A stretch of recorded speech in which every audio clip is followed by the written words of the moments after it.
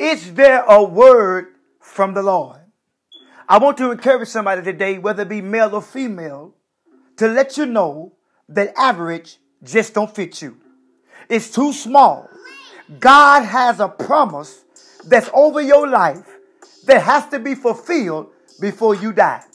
What is a promise? A promise comes from the Greek word epagalia, which is a prophetic announcement over your life, which means that when you was created as a spirit, God spoke something over your life that had to come out of the spirit into the earth realm so that it can be fulfilled in your life. But let me give you some tools and tips to let you know that promise is not going to be easy, because there's 3 words you must understand when you're dealing with promise.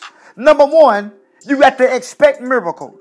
What are miracles? Miracles are supernatural occurrences that happen until the promise show up. Sometime in life, we got to expect miracles to happen because the promise don't look like it's getting ready to happen. The second word is management.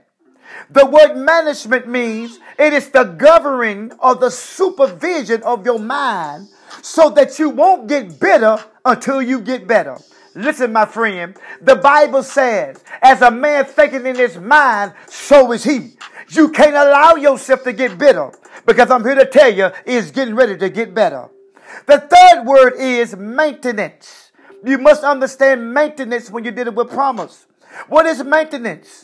Maintenance is taking full custody and upkeep of your promise so that it won't die in you.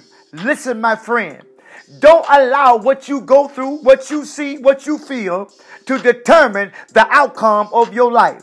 I don't know who this word is for, and I don't care who it's for. But at the end of the day, I want you to understand this, that the promise of God are sure and amen. And I'm here to tell somebody today, no matter where you are, no matter what you're doing, know this: there's no weapon formed against you that's going to be able to prosper. The promises of God is getting ready to be released in your life. God bless you. Until the next time, this is your boy, Papa C.A. Turner. This is your word of encouragement. Be blessed.